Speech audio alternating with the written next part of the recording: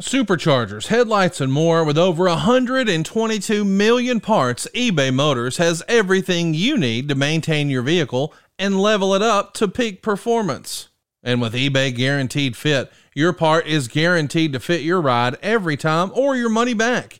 Stay on your A game with all the parts you need at the prices you want. It's easy to bring home huge wins. Keep your ride or die alive at ebaymotors.com. Eligible items only. Exclusions apply. See ebaymotors.com. With threats to our nation waiting around every corner, adaptability is more important than ever. When conditions change without notice, quick strategic thinking is crucial. And with obstacles consistently impending, determination is essential in overcoming them. It's this willingness, decisiveness, and resilience that sets Marines apart. With our fighting spirit, we don't just fight battles, we win them. Marines are the constant our nation counts on to fight the unknown. And through adaptable problem solving, we do just that. Learn more at marines.com. Another day is here, and you're ready for it. What to wear? Check. Breakfast, lunch, and dinner? Check. Planning for what's next and how to save for it? That's where Bank of America can help. For your financial to-dos, Bank of America has experts ready to help get you closer to your goals. Get started at one of our local financial centers or 24/7 in our mobile banking app. Find a location near you at bankofamerica.com/talktous. What would you like the power to do? Mobile banking requires downloading the app and is only available for select devices. Message and data rates may apply. Bank of America N.A., member FDIC.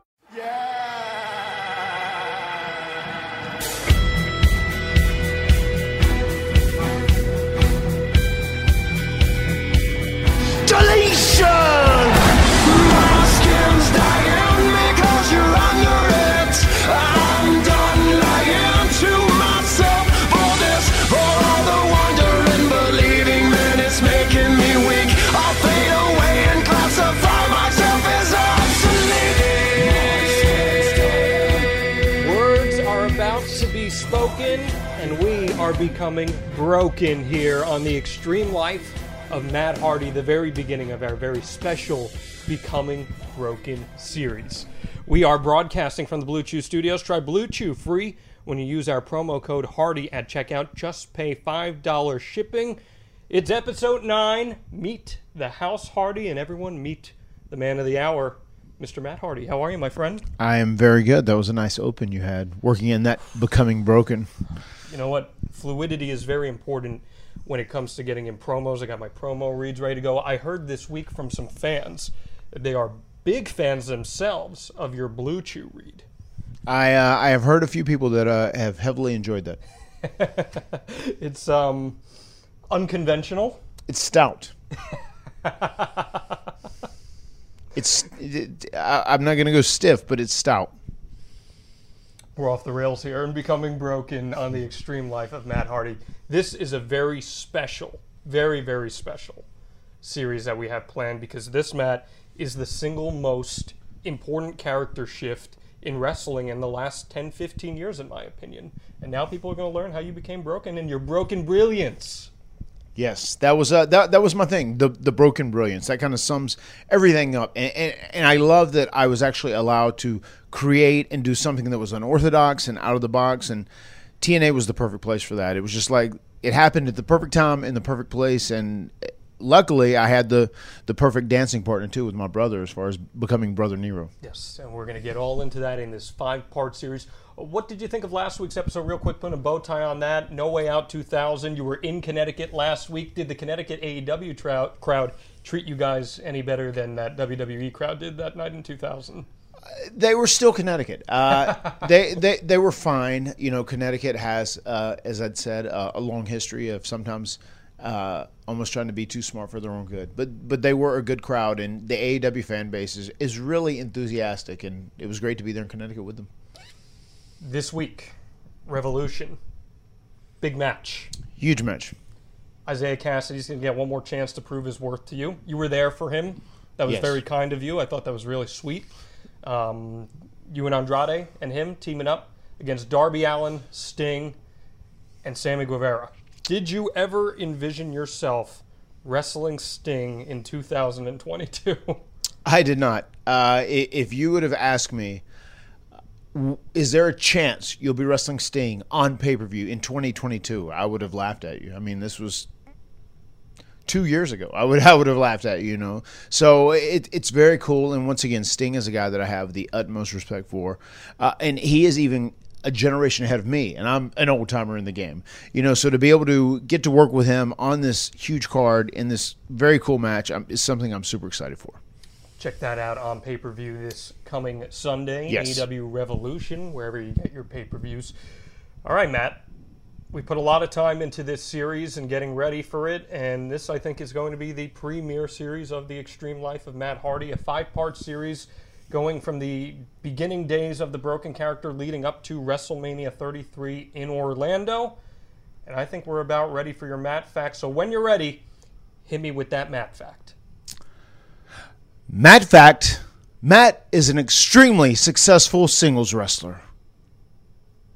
An extremely successful singles wrestler. But our story, Matt, actually begins as a tag team. The Hardy Boys are back together in Impact in April of 2015. I couldn't believe when I was putting this together how long all of this took to unfold. Because this is a 2-year story, more or less, when all is said and done. And money is coming in late in Impact at this time. Things are not great with the company. Impact is constantly changing nights. It's changing channels that it's on the air. What is the feeling like backstage about the future of the company at this juncture?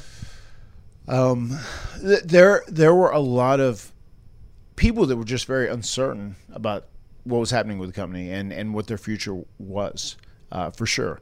And I remember at the time just thinking, like, it was an opportunity for me to actually team with my brother again. And for the longest time, the reason I didn't team with Jeff is because I actually didn't want to sign a contract. I almost didn't trust myself to go back to work full-time somewhere. After I kind of reset myself in 2011, 2012, I just wanted to take it step by step and not overdo it. I didn't want to overwhelm myself in any capacity. But then once the opportunity had arose that I could sign a contract with Impact Wrestling and still have a minimal amount of a work schedule and not overwhelm or overdo myself, that's when I made the decision to actually go back and jump back in and team with Jeff. Yeah, well, Dave Meltzer says that morale has hit a low backstage in the company at this point because of the uncertainty about the future of the company. He did mention, though, while most people weren't getting their checks on time, you claimed that you were. You said on social media that you had no problems with TNA. In fact, you displayed all your checks to say that everything was in fact fine. You got 5 checks in the past week, which were 3 days of pay for the 3 days that you worked, his money guarantee and the royalty checks. One check was visible for $4,000, which was for one of the days of TV that he worked, where he worked 2 matches. Any recollection of that? I think I put also like my WWE check in there, just all the checks I got, maybe royalties from Ring of Honor and TNA check, whatever. I think I put all my checks in one picture because I was kind of like I was obviously doing social media at that point and being a character on social media. But I do remember I always got paid. It didn't always come on time, but I always got paid. And they stayed on top of it. And there were a lot of people complaining. And I think for me, I was very fortunate that I was in a situation that I didn't have to have money, but I did feel bad for several of the people that did need money who were living, paycheck to paycheck because theirs wasn't always on time. Is there concern at this point that things are going to go under for the company? I mean, anytime paychecks were coming in late, there's going to be concern. So people weren't sure of what was going on. They had promised us things were going to be fine and they were going to get through it. They were going through a transitional period, but there was obviously, if checks aren't coming on time, there's going to be concern.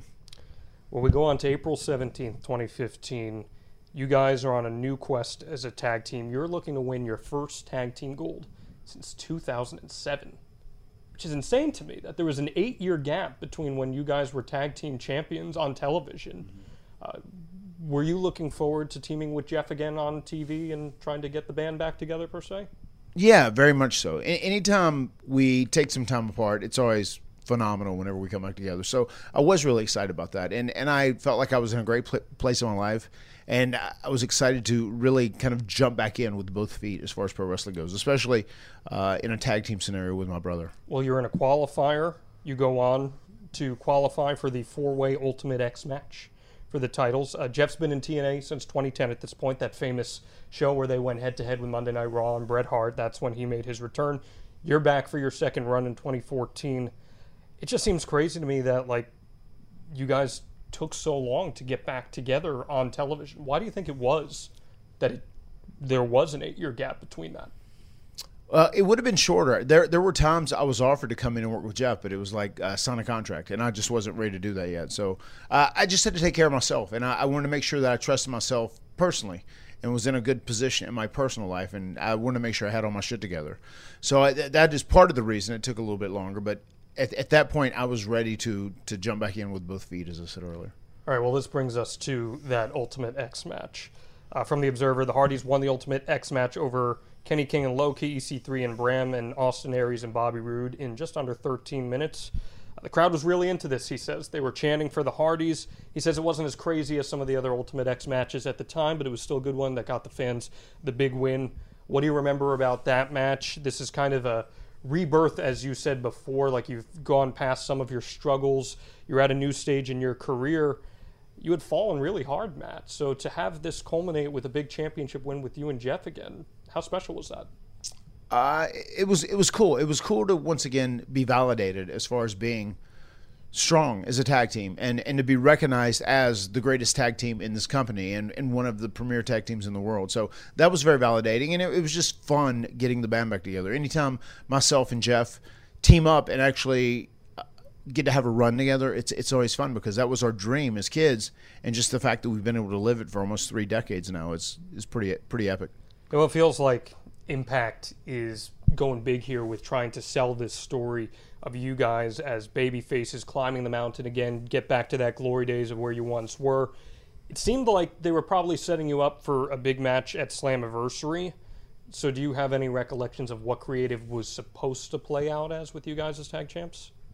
Well, I know whenever I was coming back, before I signed a deal with them, I was working part-time originally before I signed a contract with TNA and we went full-time.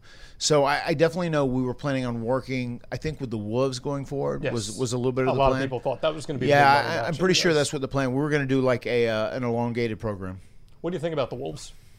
I loved them, and they were a great team for us because they were young, they were healthy, they could do a lot. And I think whenever you have, an older team, I think it is very beneficial when you have a younger team that they can work off of, not just for the actual effect of helping to strengthen the match in terms of athletic quality. I also think it helps bring another team up when you have a team that is established and a younger team is working with them in a full-fledged program. I feel like Eddie and Davey were one of the more underrated tag teams of their era and never really got the proper due recognition on the major stage. Like, they had Ring of Honor, they had Impact, but they never got a WWE run. They had an NXT tryout match, but besides that, they didn't get anything beyond that. Why do you think that was? I feel like that might just be because personality-wise, maybe they weren't what WWE was looking for. And also they were guys that were a little bit smaller, especially Davey, but their work rate was very high. And in WWE, I don't feel like the tide had really turned. We haven't got there yet in WWE. I think as time moves on, you can see now in 2022, it's okay to be a little bit of a smaller guy. It's a lot more accepted. But, then I think guys, WWE were looking for guys that had larger-than-life personalities, hopefully bigger, and they really wanted characters more than anything else. And I feel like, especially Davey, even more than Eddie, they were both very solid in-ring performers, and that was kind of what they built their reputation off of, especially in ROH. So Creative at this time is going to be a big focus of this series, because Creative is something that you've clearly had your influence. Your hands have been in the pot, but not necessarily directly as a member of Creative. Right. I'm curious what the creative structure of Impact looked like at this time here in April 2015. Who was primarily leading the charge for the Hardy Boys? John Gabrick. Big was the guy who was he was wearing a lot of hats at that time. And I want to say this is right after Eric Bischoff had left, if I'm not mistaken. And Dixie obviously was still in charge. She was the boss, but John Gabrick was talent relations. He was like head of creative. He was doing booking, but he also was very open to taking ideas as well. Well, he would have liked to have some ideas for contingency plans because plans change, pal. You just said that you were probably going to do something big with the Wolves, go into a big Slammiversary match. Yeah. But unfortunately... Asterisk, card subject to change. Your brother and that damn erratic behavior of his. It's nothing new. From The Observer. Jeff Hardy suffered a broken leg in a dirt bike accident on April 28th while riding near his home in Cameron, North Carolina on his personal track. Hardy, 37, was riding and did a jump on one hill to another but landed wrong, suffering a broken fibula. He underwent surgery on April 29th. Brother Matt Hardy was filming at the time. Matt and Jeff were tag team champions, meaning there's a good chance they'll have to vacate the titles. The Hardys as champions figured heavily into plans in the next tapings in the Built to Slammiversary, which looks to be in June. No word yet on the seriousness of the injury and how long he'll be out of action, but it's believed the Hardys would face the Wolves either on the next set of tapings, the pay-per-view, or both. Now, you told me, off air, there's a part of that story that Dave just recollected that is Matt fiction and not Matt fact. Right. Yeah, I don't know where that rumor started circulating that I was filming Jeff, because I was not filming Jeff. And if I'd been filming Jeff, I would have made sure he wasn't going to do a 100-foot triple jump on a motorcycle, especially when, our day job was pro wrestling. So I wasn't filming that. The first thing I heard about it is when he was in the hospital after breaking his leg. That was the first call I got. What is that? What are you like on the other side of that call when they're like, hey, Matt, Jeff's here in the hospital, probably broke his leg? I think I was like, what the fuck, man? That's probably what my reaction was. Because, it was one of those things, too. Like, I was like, dude, you're too old to be going crazy. But he's a stuntman. He is a stuntman. I mean, he's the first one to say it. And it's just what he does. It's what makes him happy. And I'm not going to deprive anyone of happiness in their life. They want to do other things and whatnot. But, I don't know. Maybe we should have just went for, a 50-foot jump as opposed to a 100-foot triple jump. Because that's what it was. I know it was 90. It was 90 plus, almost 100 feet, the triple jump he was trying to do. And, set a record, his own Guinness World Record. How long has he been riding the bike for? Since he was young. Did you ride too? No. I used to ride four-wheelers when we were young. We would ride four-wheelers together, but he was the motorcycle dude, and I was never a motorcycle guy. But he was racing since he was 11 or 12 years old. Damn rednecks, boondocks of North Carolina, that erratic behavior, man. There you have it. Just incredible. But take note of that, because in a few episodes later on Becoming Broken, that dirt bike track will make a reappearance. Oh, boy. What a story that is, too. Some good long-term storytelling here at the Hardy compound.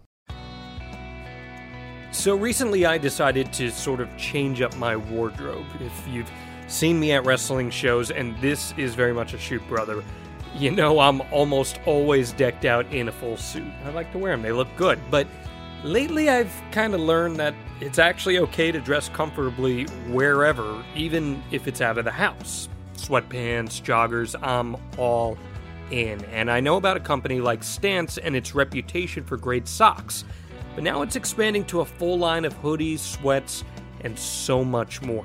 And they're different in style, not what you see everywhere else, which I really like because they're also incredibly comfortable in the process. Again, we're not just talking socks anymore. Stance is bringing color, comfort, and creativity from toe to head with the launch of its all-new active apparel line.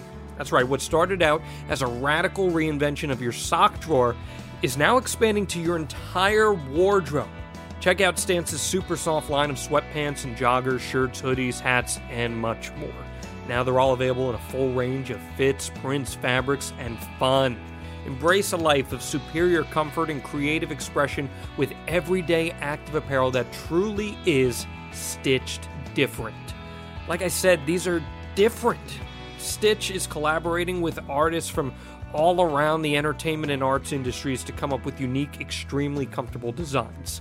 You ain't heard Wu-Tang Clan in a minute, but they're just one of many collaborators working with Stance. Seriously, I'm all about sweatpants now. Super comfortable, cozy, and perfect for this Jersey weather that I've chosen to deal with, and they are all in excellent quality.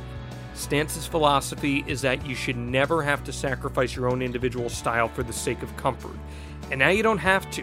Whether you're relaxing around the house, working out at the gym, or running all over town, Stance now delivers its signature softness and creativity in a full line of active apparel styles from toe to head. Stance has got you covered. Head on over to Stance.com and get 15% off your first purchase. Just use promo code HARDY at checkout to apply. Enjoy the color and comfort of a life less ordinary with Stance. Stitch different. So, do you remember the injury being as serious up front, or did it over time be like, okay, this is going to be something that's going to take some time for him to heal? No, I mean, I knew when I first got a call from him, I knew he was going to be gone for a while. When he had a broke leg and they had to like surgically go in there and correct it, I knew it was going to be a while. So what is it like when you see that everything is coming together for you guys? You're at the top. You're getting this second run that you've wanted for a really long time. It's almost been 10 years since you were last tag champs. Right. And now it's all ripped away. It's very frustrating, and there's been times with Jeff where, Jeff is Jeff, and I've just learned to accept that, and it is what it is, and I feel like now he's at the best place he's been in his life in a long, long time, probably for the last 20 years, but even back then, Jeff was just very unpredictable. He's always been unorthodox, and like when people call him Enigma, that's not like a gimmick. He's very, very much really an enigma. Does something like that put a personal strain on your relationship? It can. It's frustrating. I mean, especially when it creates effects on you in the workplace. That's what's frustrating about it. If we weren't tag team champions, it's no big deal. I mean, live your life, do your thing, and if you end up doing something that breaks your leg, then it is what it is. But like once he's tied to me and we have an obligation to like do this together, it can become frustrating. What do you remember the reaction backstage to that being? I am sure they were heavily frustrated as well. I know it happened shortly after we won the titles, so we had to obviously relinquish the titles after that. So I feel like by the time we were backstage, everybody just knew this info and had accepted it already. So I'm sure they were frustrated, because I would be frustrated if I was running a company and I just made this guy my tag team champion. So as far as the actual feel backstage, like when we got backstage again, it was like everybody just kind of accepted it. It happened. And what you have to remember too is that Jeff is a top guy in this company at this point. Mm-hmm. He was their world champion a few years prior. Mm-hmm. He had the incident at Victory Road, and he had to go away for a little while, and he came back. And man, whenever we talk about Jeff on this podcast and we post a clip, I'm always reminded of how big of a star Jeff Hardy truly is. So when you take him off TV and it's due to a self-inflicted injury like this, mm-hmm. I imagine that's got to ruffle some feathers. I mean, I'm sure people were frustrated. Like, why is Jeff Hardy Jeff Hardying? But it is. I mean, it just, especially at that point. And now I feel like he's a lot more responsible than he's ever been. He's kind of accepted that he needs to be a little more in control of his actions outside the ring. Less erratic. He's less erratic, for sure. So also from this same week, mainstream publicity here for Impact.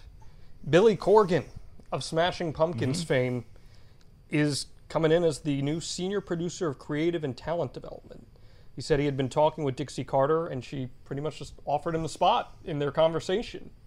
Billy, big-time wrestling fan. Yes. And as we're going to learn in episode 3 of Becoming Broken, he actually played a pretty big role in the Broken character with a singular event. Right. But what was your reaction to Billy coming in at the time where you're a Smashing Pumpkins fan? And it had to feel weird seeing this big-time celebrity coming into the world of wrestling, I'd imagine.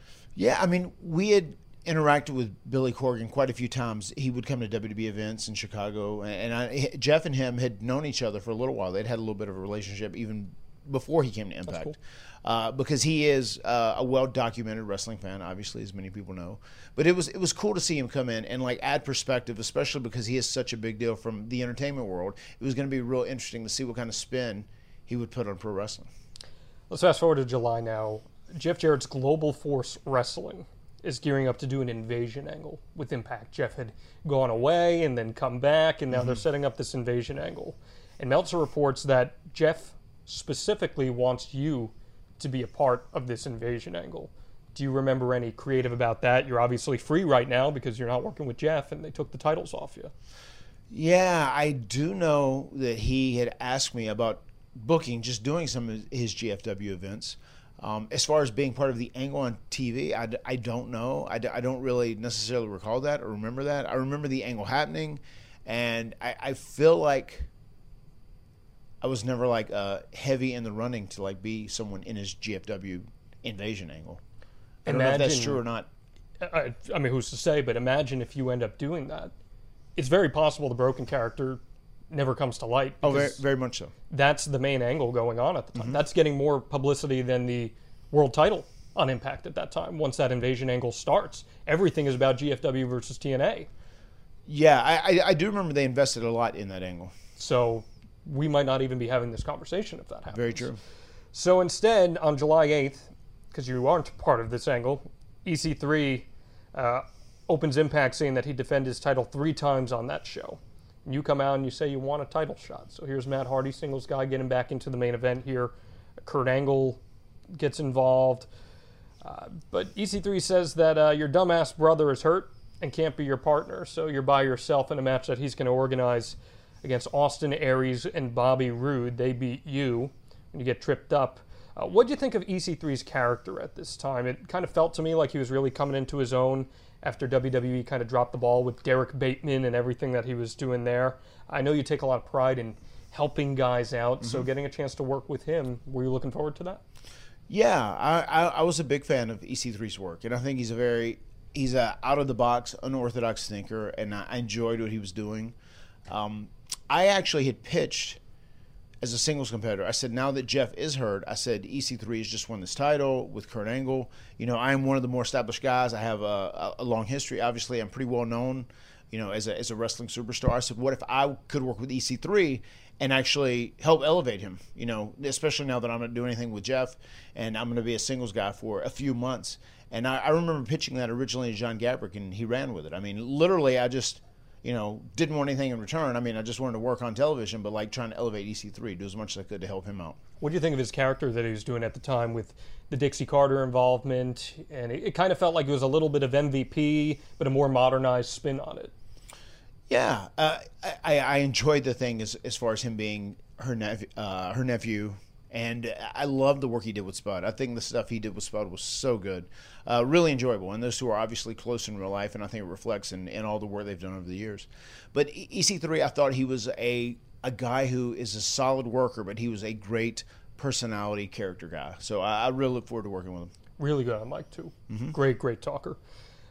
The issue here, when you're doing these tapings in July because of all the issues going on with Impact, is that these are like batch tapings and you're working a million times a night, and it's really hard to keep up with. Like, I was doing the research for this podcast. Yeah. And it was hard to figure out when something was taped versus when it was airing on TV.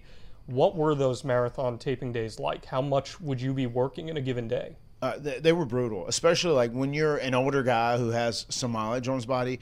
It's hard to like work multiple times a day, and like those days were brutal. I mean, they were long, they were hard, and especially like one of the worst things you can do as a pro wrestler is if you do stretch and get loose and your body's feeling good and you have a match. Like when you cool down and get tight again, I almost feel it's very dangerous too. That's when you get hurt again. Typically, if you're wrestling later, once your body like freezes up and kind of finishes for the day with one match. But then when you're doing multiple matches, you have to go through that process multiple times, and it's really tough and challenging, especially for someone who has a lot of mileage on their body. It's also not like you're working in front of a super hot crowd that's giving you that adrenaline. You're still in Orlando at this point, if I'm not mistaken. Yes. And they're theme park crowds. And yeah, you're going to have some loyal fans that are there at all the tapings, but and it's also tough if you're going out 2 or 3 times a night too. Obviously, each time your reaction is diminished each time that you go out. So those things are really tough. So July 15th episode, you lose in a King of the Mountain match along with Bobby Roode, Eric Young, and Drew Galloway to Jeff Jarrett. But later on in the episode, you defeat Bobby Roode in a tables match to become #1 contender. So you're working multiple times this one episode alone. And that's going to be a Full Metal Mayhem match against EC3 for the championship. And Jeff actually returns 2 weeks later and says that he makes that announcement. So we're getting Jeff back on TV, even though he's maybe not totally healed at this point from his broken fibula. How did that come about, and why was it important to get Jeff back in front of the camera?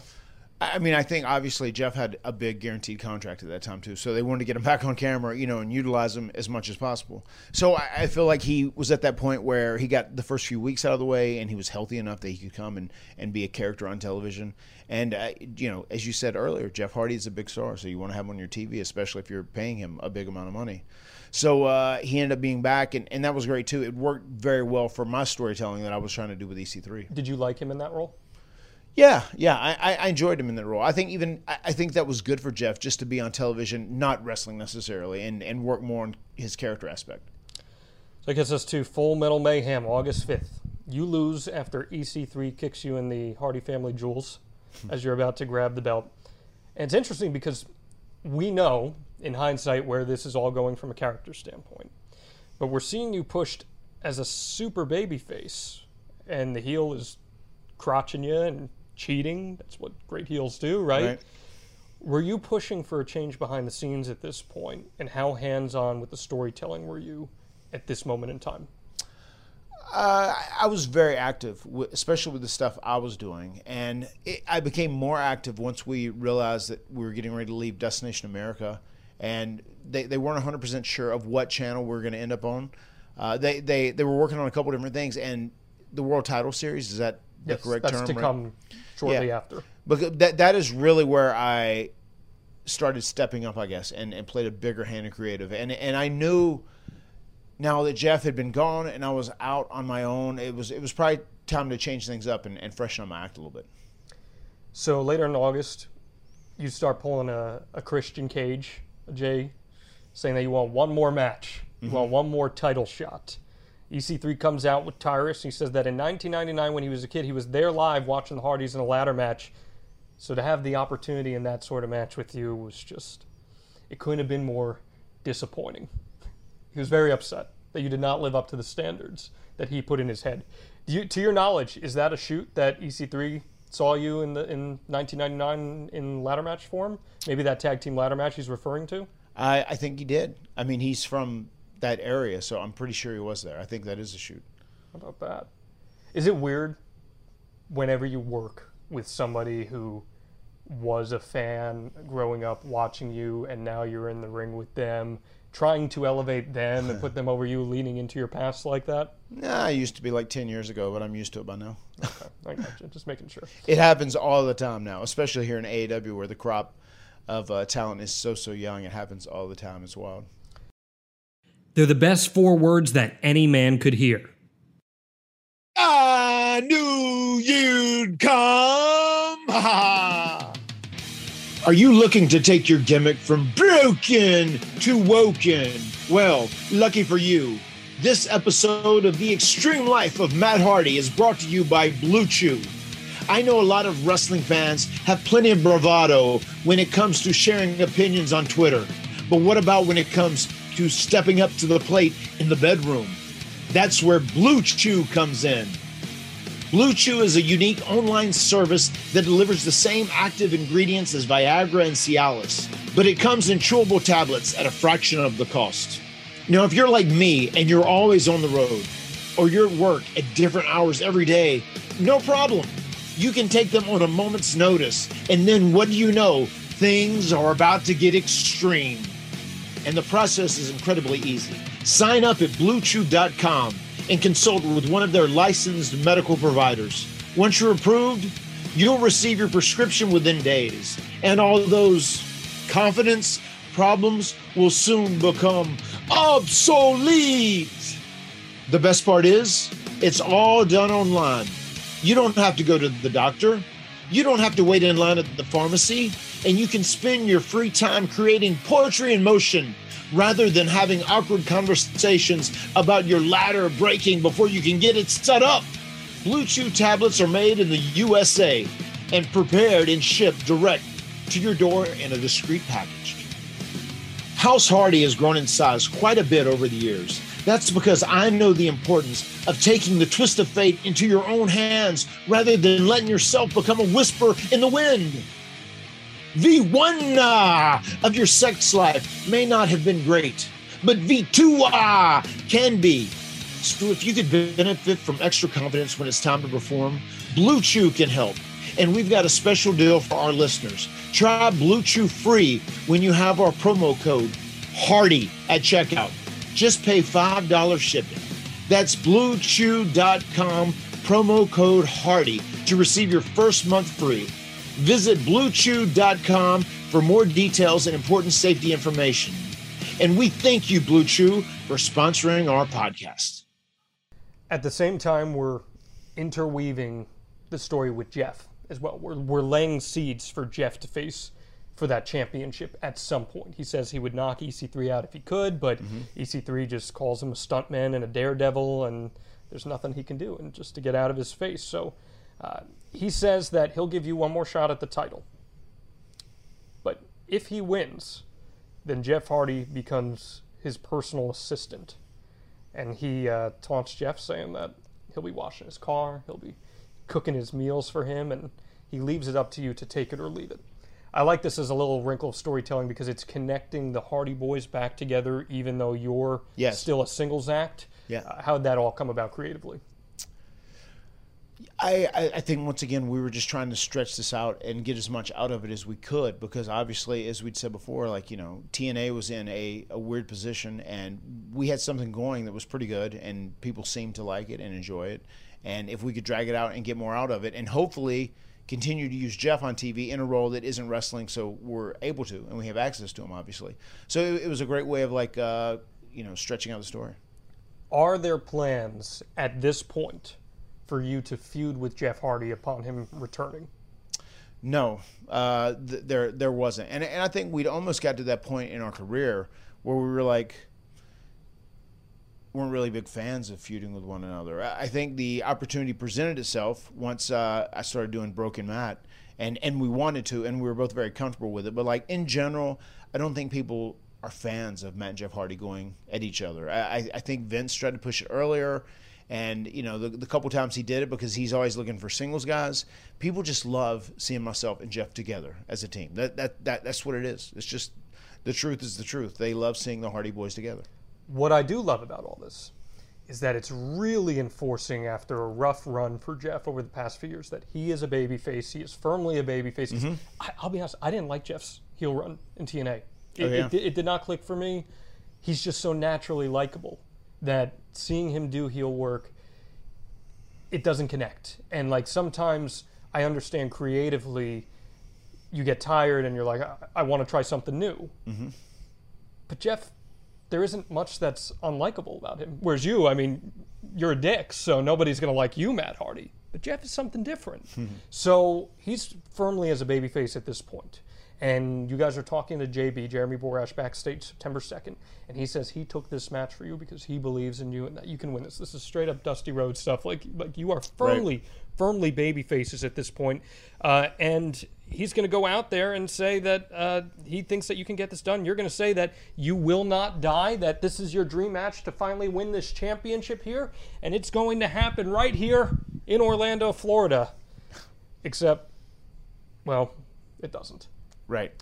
EC3 counters a twist of fate attempt into one of his own. Matt shoves EC3 into the corner where the referee is. EC3 stops himself before hitting the ref as Matt runs over, attempts a roll-up. EC3 catches him with a mule kick to the balls, because Matt Hardy, testicles, it's just this long-running thing, followed by a sunset flip to retain the championship. Jeff is dejected at ringside. EC3 demands Jeff gets in the ring, raises his hand. Jeff eventually climbs in and raises his hand as Matt Hardy watches on. Yeah, EC3 knows my kryptonite, right? always going down to the ball sack. This is when you're trying to create a House Hardy at this point, too. Yeah, exactly. Yeah, I need those things.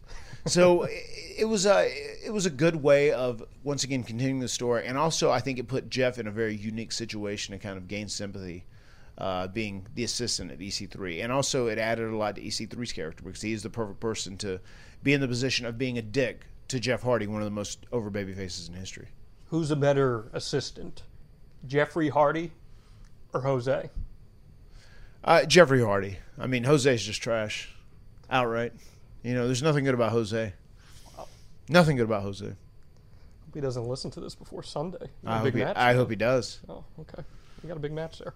But I like this. This is good layers. We're laying storytelling because even though you just said there's no plan to have a feud, you're giving yourselves indirectly, whether it's consciously or not, you're giving yourselves an out here for there to be some dissension between you and Jeff, regardless of who would be the heel. Because now Jeff just took a bullet for you. He's got to be his assistant. But also, you're kind of dejected on the outside, and that's good character storytelling. Yeah, I mean, and I think you would be. I mean, that's a great compelling thing for a babyface, to be disappointed that he let his brother down, especially to put his brother in this position after he believed in you. So I enjoy doing that, and that's one of the most important parts about wrestling. Well, A couple weeks later, Jeff is asked to hit Spud, but instead he hits Carter, EC3, with a twist of fate, and he quits as EC3's personal assistant. We have to talk about that sweet suit he wore, too. Yes. With the suit with all the EC3 faces on it. Yes, what did you think of that? It was phenomenal. Where did he get that? I don't know where they made that from, but they had that for him. Like, yes, EC3 and Impact people, they made it. And I remember them presenting it to Jeff like, okay, cool. And also he had the big thing he carried around with his face, right? Yes. Yeah. It's good stuff. Yeah, it was a great way to mock him, yeah, for sure. It's good. It's just good heel Yeah. good heel work Absolutely. from EC3 as well. Be that conniving just dickwad that everybody wants to see get their comeuppance. Of course, that's going to change in a few weeks, but we'll see what happens there. So he quits, and then a week later, because it's wrestling and nothing is ever permanent, Dixie Carter reinstates him and says that he will be a special guest referee in a three-way dance for the championship between EC3, you, and Drew Galloway. Drew Galloway is going through a reinvention of his own at this point in time. What do you think of the work Drew was doing? I mean, great. I've always been a fan of Drew. Ever since I was the first person he worked with when he came to WB in 2009, if I'm not mistaken. I've always been a fan of his work, and it was just one of those deals where he just like became a victim of the WWE system in many ways, where he was good, he was talented, they put these high expectations on him, and then like it wasn't. He lived up to it, and he did the work, and he was talented, he was good, and he could have, but I think the company failed him, especially at the end of that first run, especially when they ended up putting him in positions where he like really couldn't succeed. It was very hard to with the. I'll never forget watching television when he had the little person beat him. Who was that? Do you remember? Hornswoggle or it would have been El Torito. Yeah. El Torito. When he beat him, I was like, oh my God, how did they end up with Drew McIntyre, the guy who was the chosen one, who like Vince endorsed, and now they have El Torito beating him. Like, what is going on here? But I was a fan of his. I was very happy to have an impact, and he was busting his ass at that time because he was really a traveling worker and just really working everywhere all the time, like busting his ass. And I love that he was doing that then, because that's kind of what happens nowadays. I feel like that's kind of the theme in pro wrestling in 2022. If you really want to bust your ass, Zack Ryder's a guy who's doing it once again, reinventing himself over and over, and he's hot everywhere he goes to, GCW, NWA, whatever, but making a name for himself. And Drew was doing that at that point, and I was very happy to be working with him again. You call him Zack Ryder. That would be what he would refer to as his developmental name. Yes, you're right. Yeah, Zack Ryder was his developmental name. Matt Cardona, the big star, the Matt Cardona.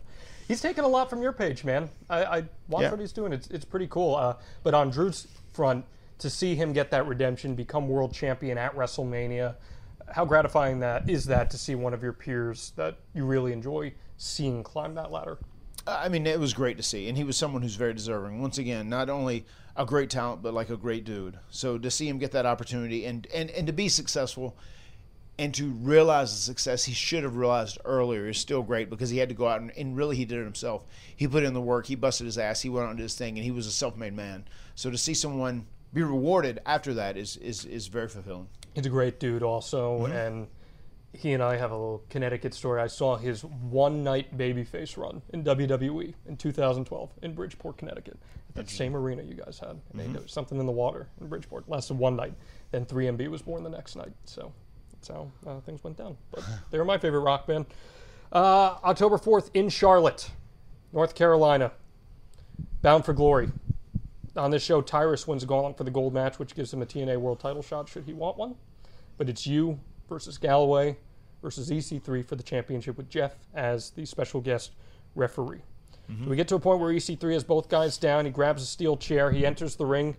Jeff stops him. EC3 yells and orders Jeff to take the chair and hit Mac. Because keep in mind, he had the whole complex of him being his assistant. He no longer is, though. He has quit that role. He slaps Jeff. Jeff loses his cool and bashes EC3 with the chair. You catch Galloway with the finisher, and you cover him as Jeff counts 1, 2, 3. We have a new TNA World Heavyweight Champion. Rebby makes her first appearance here and celebrates with you. This is some big-time stuff. But as the celebration is going on, EC3 is complaining to Dixie about the finish. Lots of things happening here. First off, you're winning your first world title outside of the ECW World Heavyweight Championship. Right. Which there will be an episode on that later this year. But that's got to be a pretty cool feeling, Matt, to get that nod, even if it's part of an angle. You do win the big one here, and it's your brother who's counting the 1, 2, 3. How'd that feel?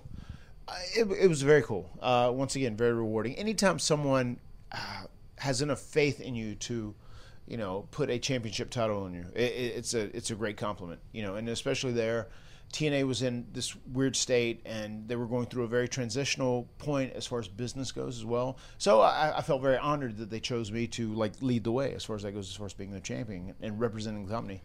And it was a very cool moment because not only was my brother in there as the referee and got to celebrate, but there was my wife, Rebby, was in there, and also Maxwell. It was his first appearance on as well, and my dad was there, which was a very cool moment. And it was cool that we could have that moment in Charlotte and all together, and I look back at those pictures very fondly. Crowd's going nuts for you, too. It's Hardy Boy country. Yeah, it was good. At that point, because we're seeing Rebby, we're seeing Maxwell, is there a plan for them to be involved on screen as this match is happening? So we're talking September 2015 here. At that point, no. Okay. They were literally just in there to share the celebration. Get the big babyface moment over. Especially because we're ripping that babyface moment away shortly thereafter. Yeah. So we're really trying to put Matt Hardy over as a big-time babyface here. Okay. How did that compare to winning the ECW World Heavyweight title? To me, this was a much more fun moment. Okay. Just because, obviously it was TNA, but just being in North Carolina, being able to have my family there in the ring with me, with my wife, my kid, my father, my brother. I mean, that was a very cool moment.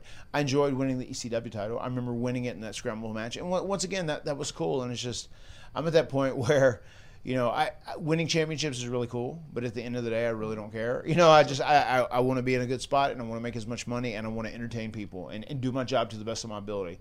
But anytime you are honored with being given a championship and representing a company, it really is something that is a great gift that they have faith in you.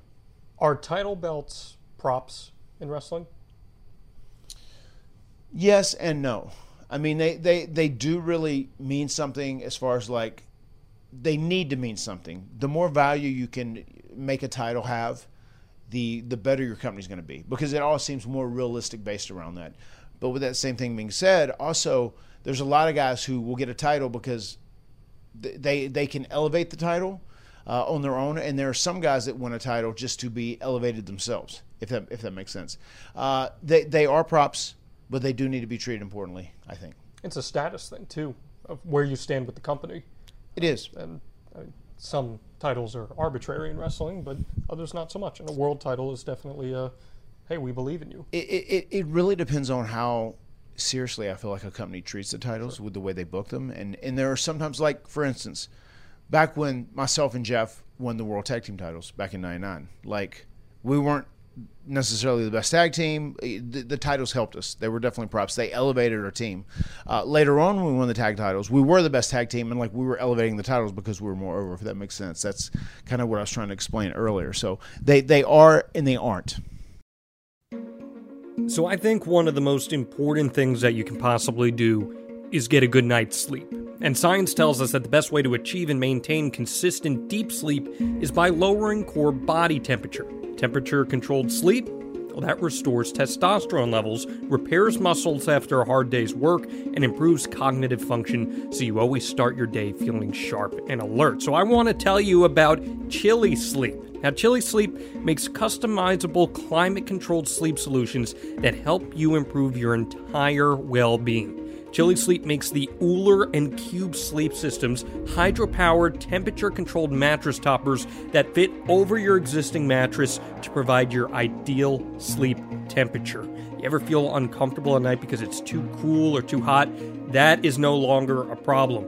These luxury mattress pads keep your bed at the perfect temperature for deep sleep, whether you sleep hot or you sleep cold. Now, these sleep systems are designed to help you fall asleep, stay asleep, and give you the confidence and energy to power through your day no matter what stands in your way. Imagine waking up and not feeling tired. I know that seems like a crazy concept, but Chili Sleep can very much help make that happen. For an extra layer of comfort, they also make the Chili Blanket, the only weighted blanket that can also be paired with a control unit for the ultimate sweat-free sleep. Now, if you know me and you've been following me for years, I'm always tweeting about it and putting on social. I do not sleep well. At least I didn't sleep well until I started using Chili Sleep products. These things help you get comfortable. I'm always tossing and turning, not anymore. So head over to chilisleep.com/Hardy to learn more and check out a special offer available exclusively for the Extreme Life of Matt Hardy podcast listeners and only for a limited time. That is chilisleep.com/Hardy to take advantage of our exclusive discount and wake up refreshed every single day. That's Chili, CHILI. So EC3 files an injunction because of the finish of this match. It prevents you from appearing on Impact unless you relinquish the title. So you do it. Do you contribute this wrinkle into becoming an element of you starting to lose your cool a little bit as a character? Yes. And I remember too, like we had to shoot that video the night after the title change too, where I won the title. So we shot that video for television that night. So I remember that was very frustrating because it's like, oh man, you just win big the title. moment. Yeah, big moment. Yeah. So it's like, what a buzzkill just to have to do that. But I mean, literally the company was not sure what the future was going to hold for them. So it was just the only way they could kind of make business work at that time. That's a great point because Destination America around this time cancels TNA Impact. You guys are shopping for a new network. Mm-hmm. So in the process, they hold this TNA World Title Series for the championship. You eventually qualify, and the semifinals and finals were held on January 5th, 2016. It's a live episode on its debut on Pop TV. Before I get into that, though, you're taping this World Title Series. Is there a direction for where the company knows it's going to land on TV, or are we just putting this in the can and hoping to hell that somebody picks us up? Yeah, they were putting that in the can. If they had TV, they weren't sure if Destination America was going to allow them to run the rest of the year. They didn't know if they were going to be taken off TV, whatever. I know the working plan was to film this tournament so they would have enough content to get them through the year if they were able to put content on television. And if not, they would just pick up this story whenever we got a new network. Fortunately, Destination America did let us run that. So once they did run that, the story was definitely in the works that it was going to come down to me and EC3 because we'd been like the lead main storyline in TNA for the last little while. So we're still going to go with that. Working shows. As still, by the way, TNA, Impact, whatever it is at this time, GFW, is technically the number 2 wrestling promotion in the country still at this point in time. Yes. Ring of Honor is probably about to surpass it, but still, Impact is number 2. You guys have no idea if you're going to even be on the air. What is the locker room sentiment like at that time? There was a lot of frustration with people at that point. I remember that and just actively. I remember telling management too, like just trying to let people, just be honest with the guys, trying to let people know what is going on because I had a pretty good say in everything that was going on from like a creative aspect to even the way the company was doing. I was sitting in on some of the booking meetings at that time too, just to try and help out and do as much as I could. But like I was just, you guys have to be as honest as you possibly can be with the talent, and I feel like they tried to be. I know guys were frustrated because they weren't getting paid on time, checks were late, and just people were just so unsure of what the future held. Did you enjoy being in the creative meetings? I did. Is that something you could see yourself doing down the line? Definitely. Yeah, I enjoy doing that. It's a fun aspect, and I feel like even when you get older and you physically can't wrestle anymore, it still allows you to kind of be involved in the process, and it's you still get something out of it. It's like you are involved to a degree. It's that Michael Hayes path, man. Yeah, like wrestling daddy for sure. Wrestling daddy, wrestling son. So you defeat Eric Young in the semifinals. Then in the finals of that tournament, you face EC3. Jeff has total faith in you and says, "I'm going to leave you be. You've got this." Mm-hmm. Tyrus does the same for EC3. It's just you two. The problem is you don't have it. He beats you with a super 1%er. Mm-hmm. It's a clean win. It's the first time EC3's gotten a clean win on you. So getting in the head of your character, I'm trying to do a character study here for a second. Yes. Failing in the big moment after not being able to get the job done on your own, in theory, that's got to be a pretty mentally taxing thing for Matt Hardy.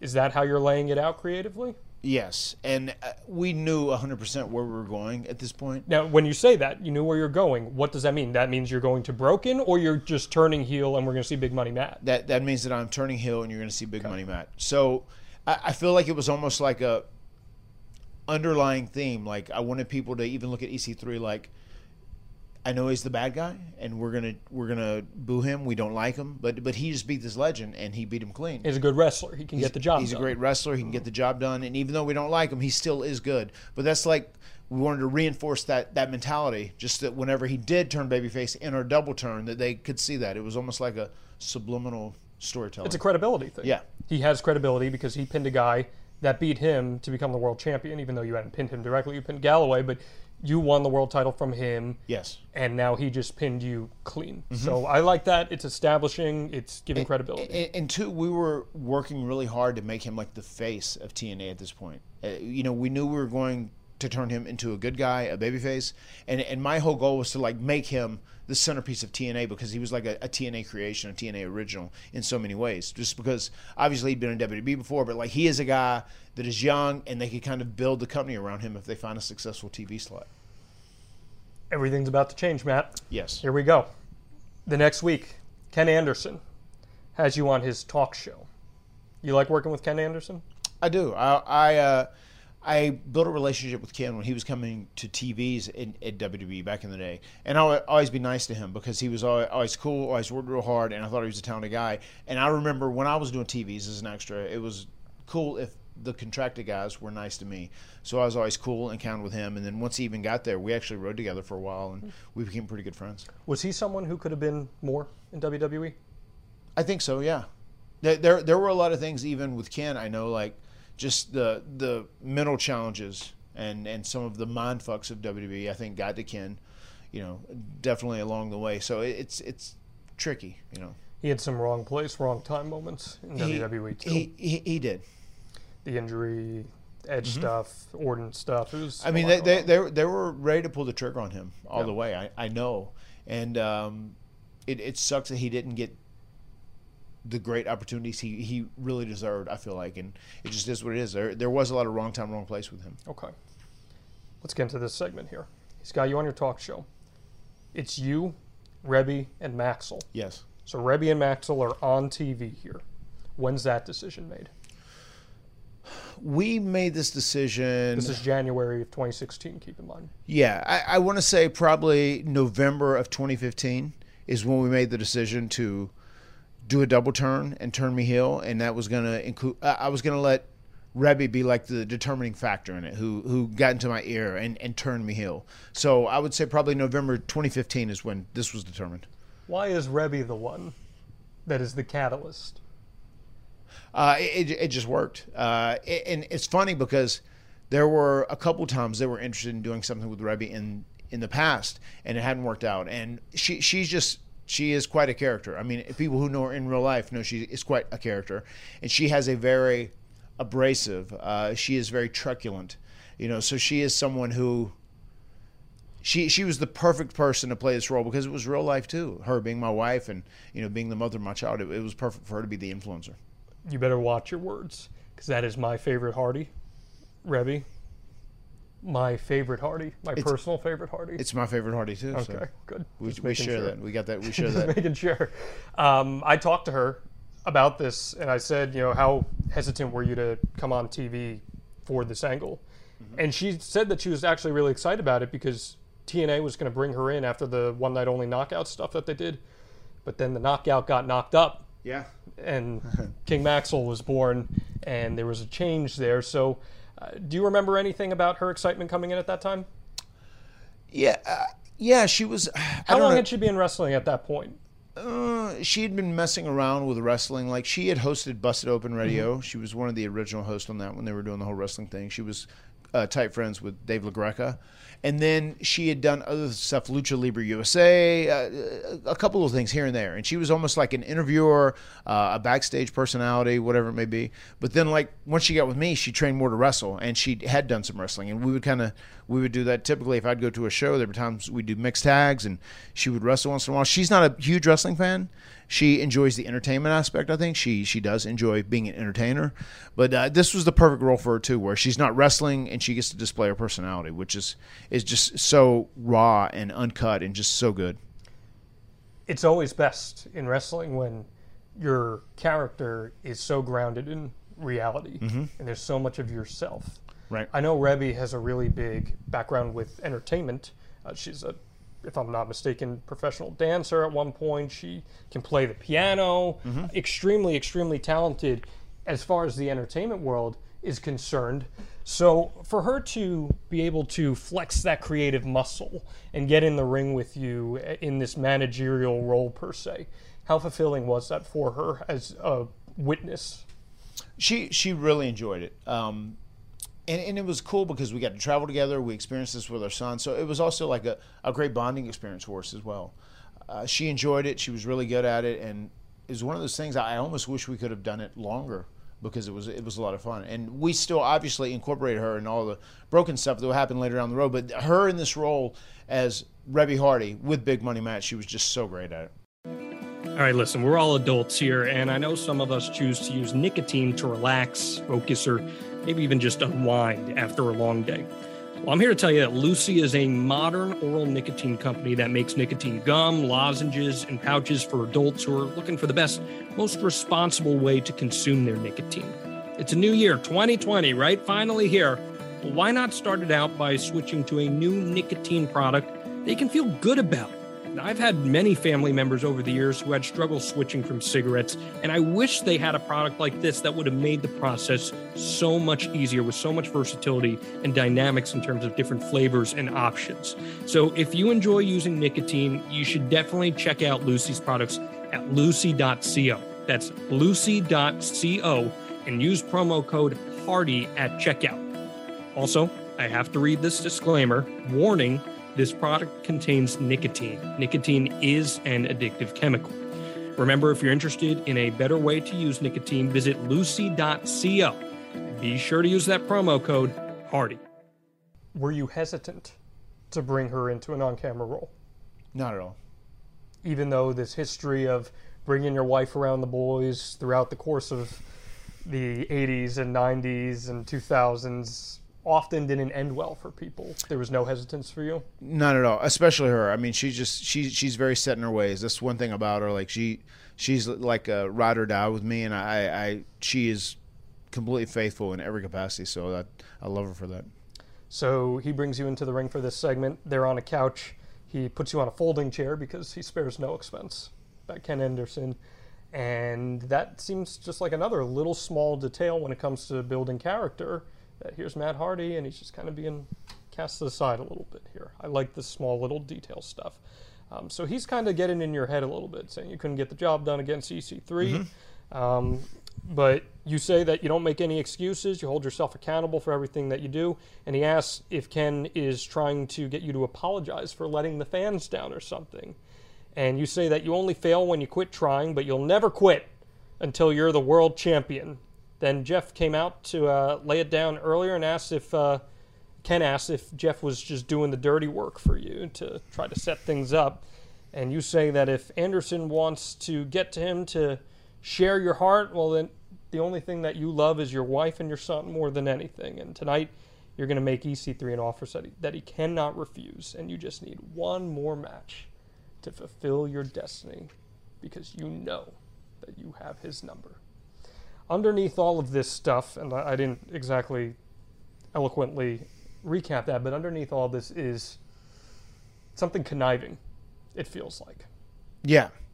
I mean, it was one of those things where it seems like it could also be very motivating, but there is like an underlying tone of something conniving or something is in the works. There's some sort of plan going on here. It does feel like that to me, and we wanted to have that feel.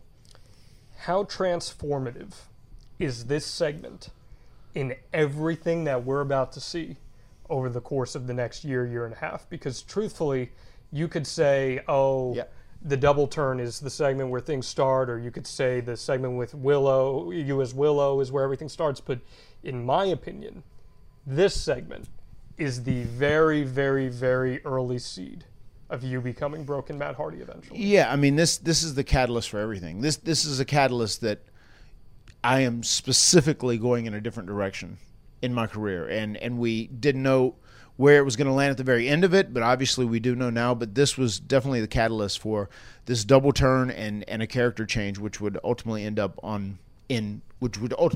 becoming Broken, obviously. So no plans at this point to become Broken. You're just going to do the Big Money Matt character. Correct. Okay. And you're drawing from the Big Money Matt character because of your Ring of Honor days and everything with the Briscoes that we've hit on in previous episodes? Yeah. It was basically, once again, just picking that up, kind of almost where that left off. The iconic Matt Hardy, Big Money Matt. And it was going to be like a more, I feel like, concentrated version of Big Money Matt, because I'd kind of created it throughout Ring of Honor, and I think at this point I'd kind of mastered it. I knew exactly what I wanted to do with it. Let's go to January 19th on Impact. Jeff brings you in the ring. He says he's got a bad feeling about this last man standing match that you are going to have with EC3 for the championship. I love that even. Just Jeff saying he's got a bad feeling. It's giving us a little bit of foreshadowing here. Matt says that he understands why Jeff feels that way, but he feels like he let Jeff and the fans down, as well as his wife and son, and that your career is at a crossroads. And Jeff says, well, if you really believe that you can beat EC3, I believe in you, brother. You can get it done. The creatures believe it. Matt Hardy will not die, and he will win the championship. We are going hard here with this babyface stuff with Jeff, and I just love the layering of the storytelling. How much of this came from your head?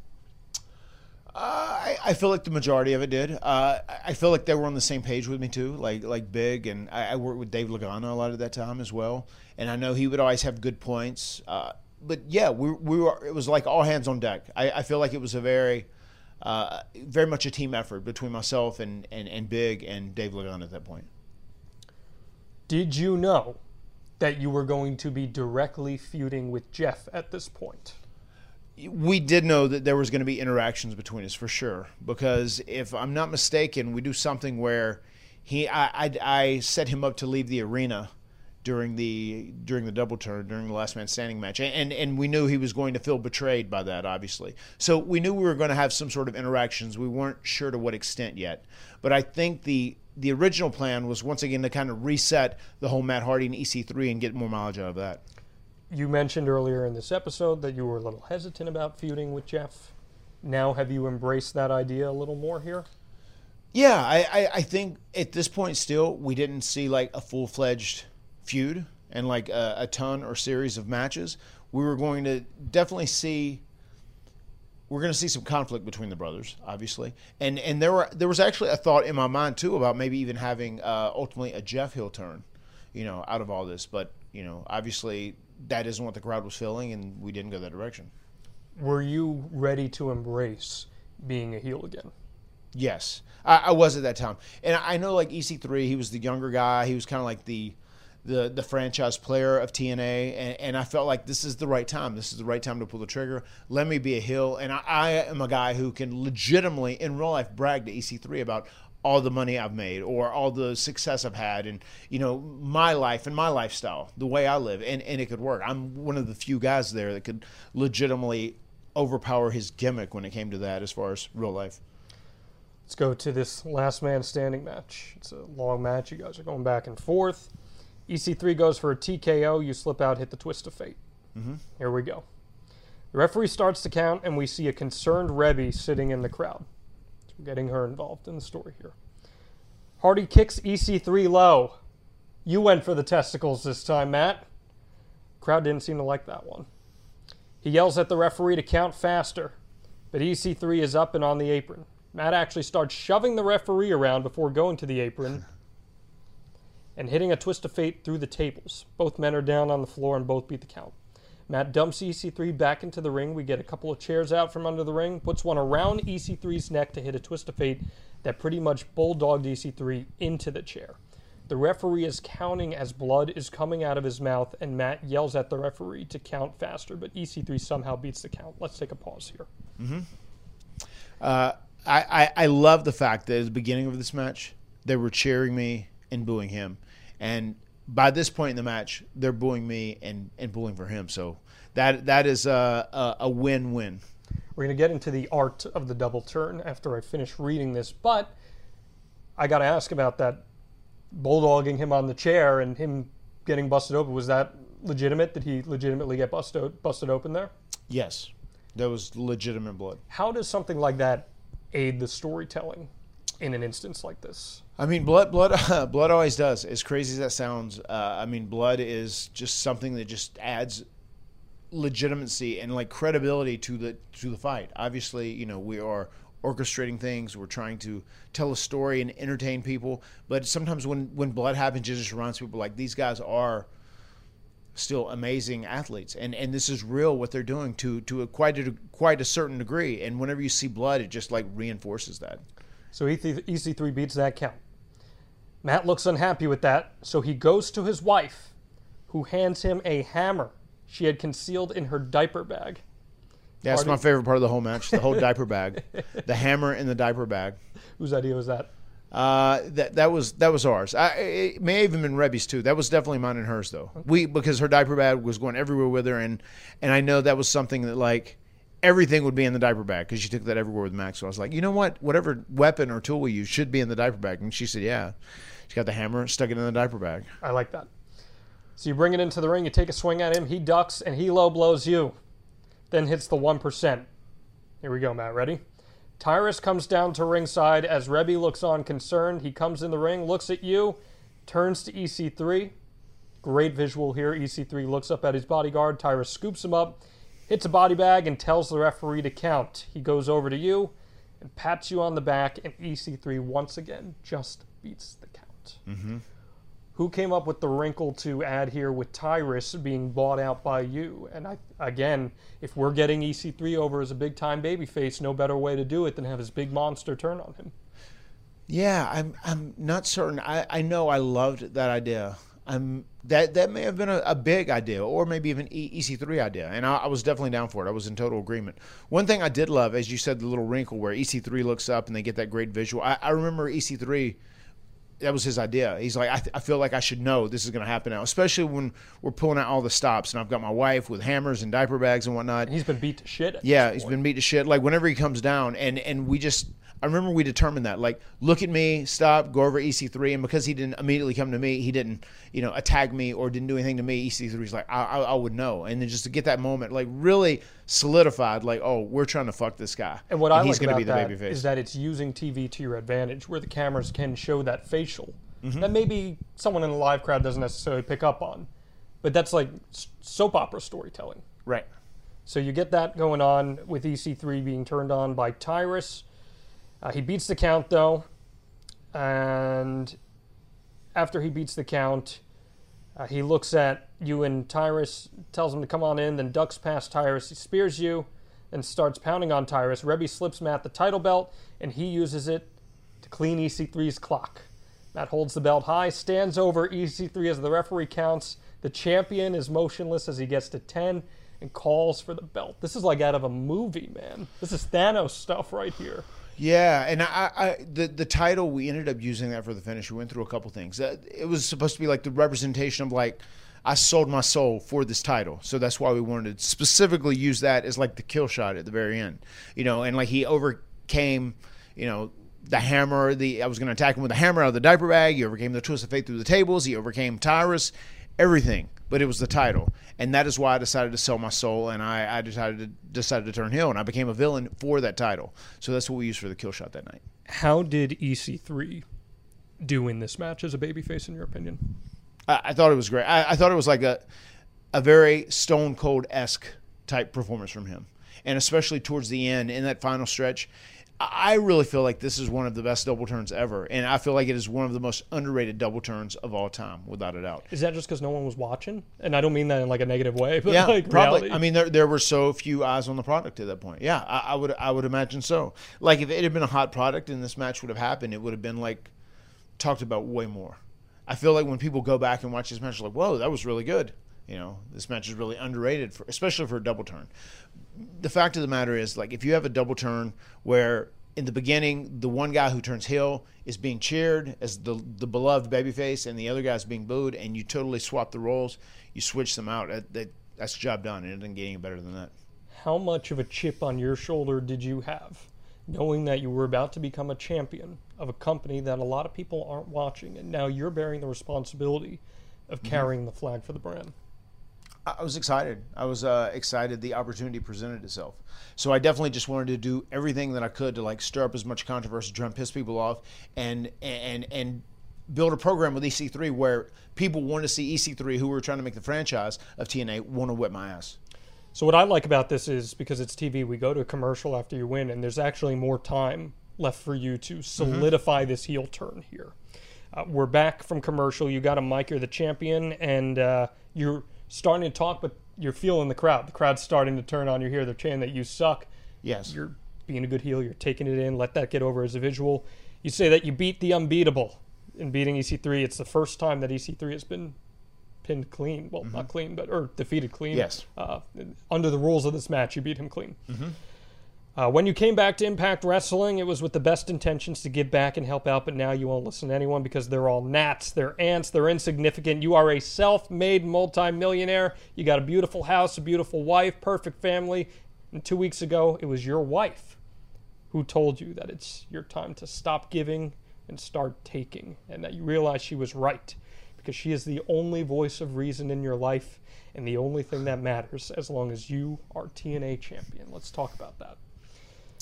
This is some just classic movie storytelling here, in my opinion. Did you draw from anything in particular, whether it's another form of wrestling or media, in having this evil wife run your now evil life? No, I didn't really. I didn't draw that from anywhere. I just thought it fit, and I thought she would be the perfect personality to go along with Big Money Matt at that point. She could really play it up. And I feel like just her personality is so confrontational anyway. She's much better in a heel role. So I thought if we came on, we introduced her as babyface, she's like the supportive wife, but then she ends up being the catalyst that, like, turned me evil. Fuck the world, just me and you. Fuck everybody else, kill them. I thought that was a great scenario. So there was nothing necessarily that inspired it. I was really kind of like running on my own, and it was fun whenever we did it initially. I remember going on Twitter and putting together like an epic Twitter thread about like, these are the 10 commandments of Matt Hardy, whatever it may be, just total bullshit stuff, but so much fun, and I really embraced that heel run. And I feel like there's a lot of people out there that don't understand heels. I know they'll get frustrated with heels, even like the Big Money Matt thing I'm doing now currently, but like the whole point is you're not supposed to like the person. I mean, hopefully you're entertained by their matches, but at the end of the day, they're supposed to seem unlikable. They're supposed to get underneath your skin, and that's just what I was striving to do there. I wanted to do as much as I could to make everyone want to see EC3 whip my ass.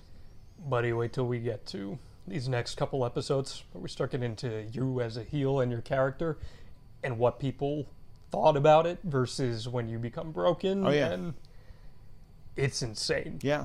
NMLS number 65084, Equal Housing Lender. New Year's resolutions are just hard to keep up with, but saving money is easy at SaveWithConrad.com. Wouldn't 2022 be easier with lower monthly payments? Get the best rate you've ever had, pay off your credit card debt, and even get the cash you need right now at SaveWithConrad.com. You don't need perfect credit or money out of your pocket to get started, and you can even skip your next 2 house payments at SaveWithConrad.com. Find out how much money you can save for free at SaveWithConrad.com. Time to tell you about something I'm super passionate about: protecting your family. Yes, this is a life insurance ad for GoliathLife.com, but to me, this is really about peace of mind. Think about insurance for a second. We all get medical and auto insurance, yet we never even know if we're going to have a need for it. Let me let you in on a little secret. You need life insurance. We're all going to die. Now, as you let that reality sink in, think about what would happen if your family stopped having your income tomorrow. If you don't have a plan for that, you need to visit GoliathLife.com, and I mean right now. And just personally, I've lost 2 friends in their 40s this past year and a half, and I don't even want to think about what their families would be going through had they not had life insurance. If you don't have it, get it. Protect your family. And I suggest you go to GoliathLife.com because they've made the process of getting affordable life insurance super easy. Goliath Life streamlines the life insurance process by allowing you to get quotes for more than 20 carriers within minutes. And you'll pick your terms and payments to fit your budget. You pick your price, you start the online application immediately, and even schedule the medical exam to come to you. And I've done it. They sent someone to my office. I skipped the phone calls, the paperwork, and the crazy invasive conversations. Goliath Life makes buying life insurance simple. There's no hidden fees, no upsells, no hassle, hell, not even a phone call. Goliath Life is life insurance in your hands on your time. Get multiple quick quotes right now from the comfort of your own home and begin your application in a few easy clicks right now at goliathlife.com. So you get good heat here. And you roll EC3 over, who's still unconscious, on top of a chair. You remind him again that you won. You smash him again. And you start making out with your wife standing over his body. It's good to be Matt Hardy. Rebby crouches down on top of him, spits on his head, and the new champ and your new entourage leave the ring, and the former champion is bloodied, beaten, and unconscious. This is a hell of a visual, man. She hated spitting on him so bad. Really? She was so disgusted by that.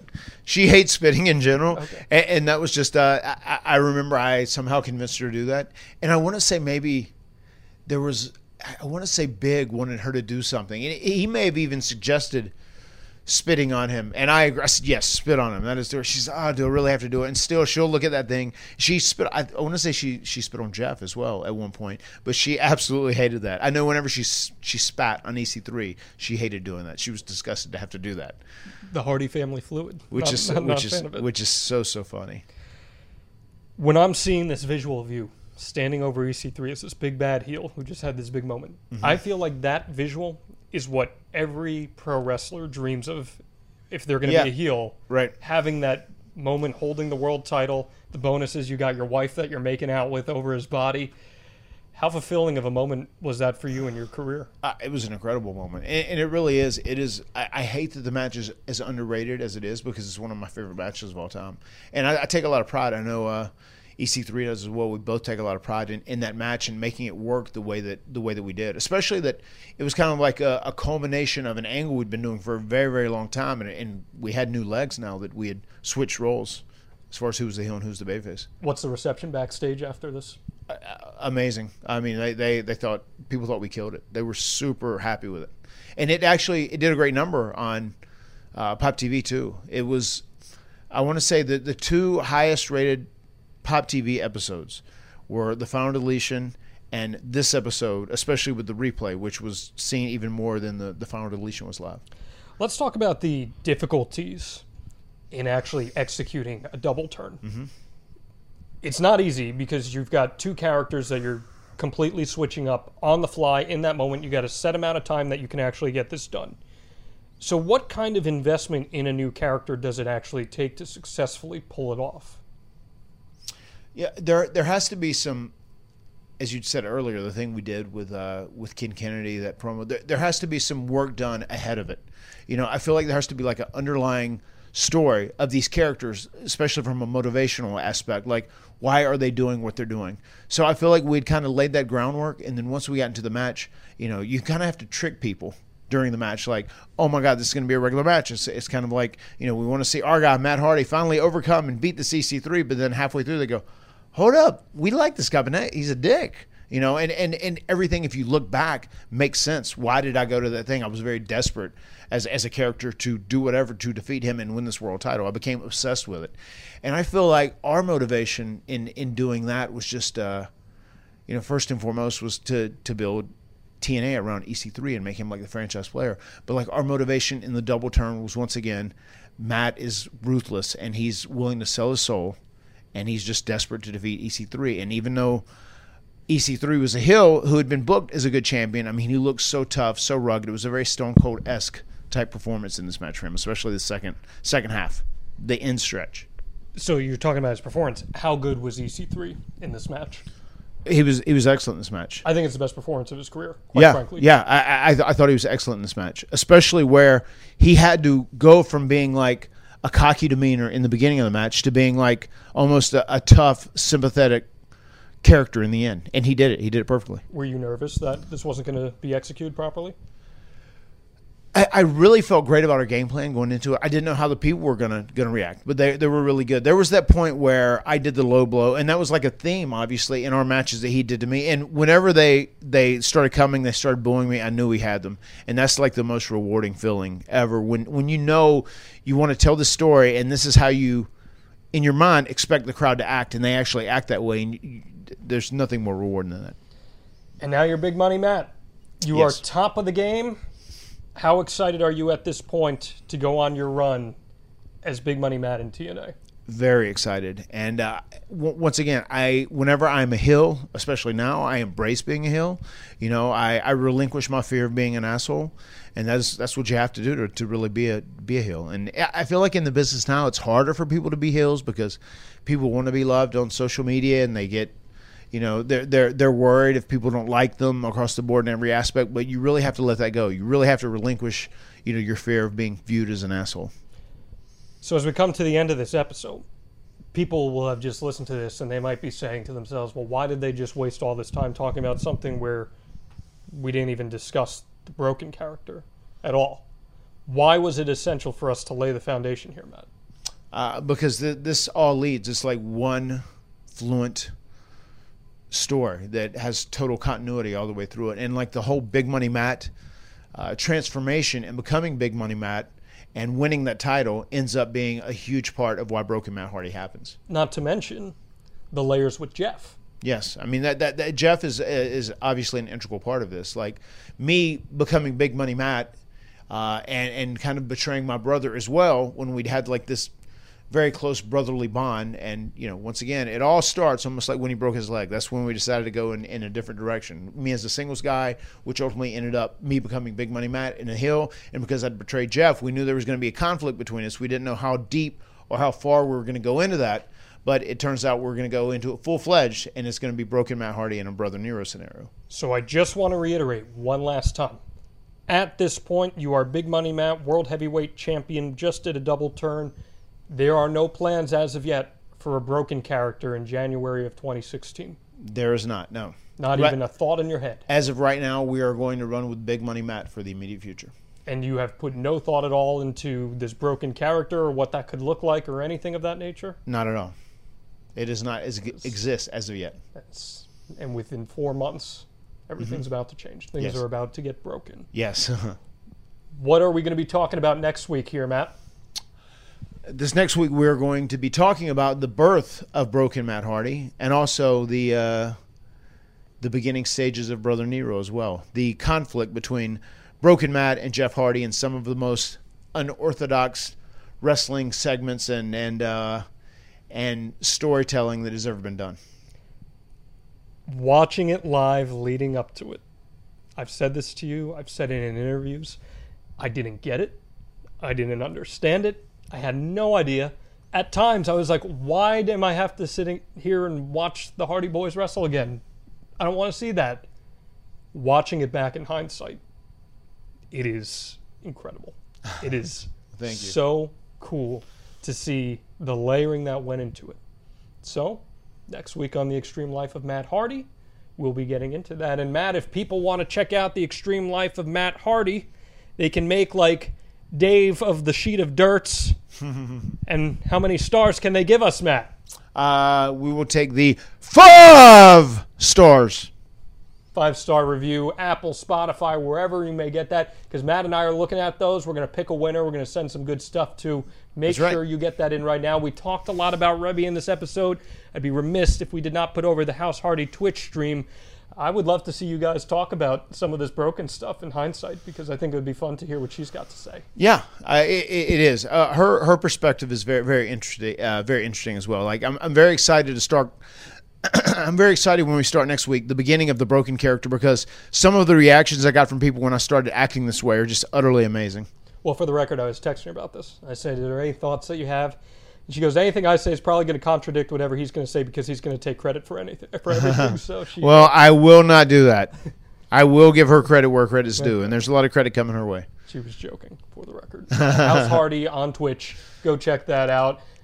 Mattitude Monday is always a lot of fun. Just another Mattitude Monday. Just another Mattitude Monday. Oh.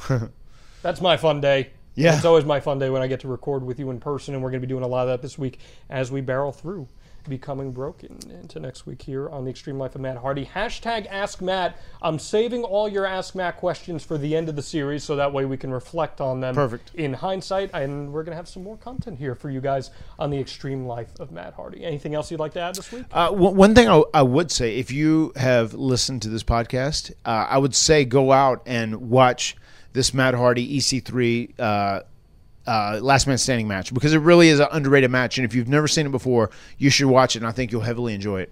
I agree with that. I watched it back for the first time in a really long time, and I'm with you, man. I thought if it had more eyes on it, we'd talk more fondly about it in a much higher light, but unfortunately just no one's watching Pop TV at that time, and that's just the reality of it. And in general, that added to the difficulties that you had in getting these characters over, and it makes it only more remarkable of how popular all of this became. Yeah, for sure. That does it for us here on The Extreme Life of Matt Hardy. We'll see you guys next week. The words have been spoken and things are really about to be broken. See you next time. Deletion!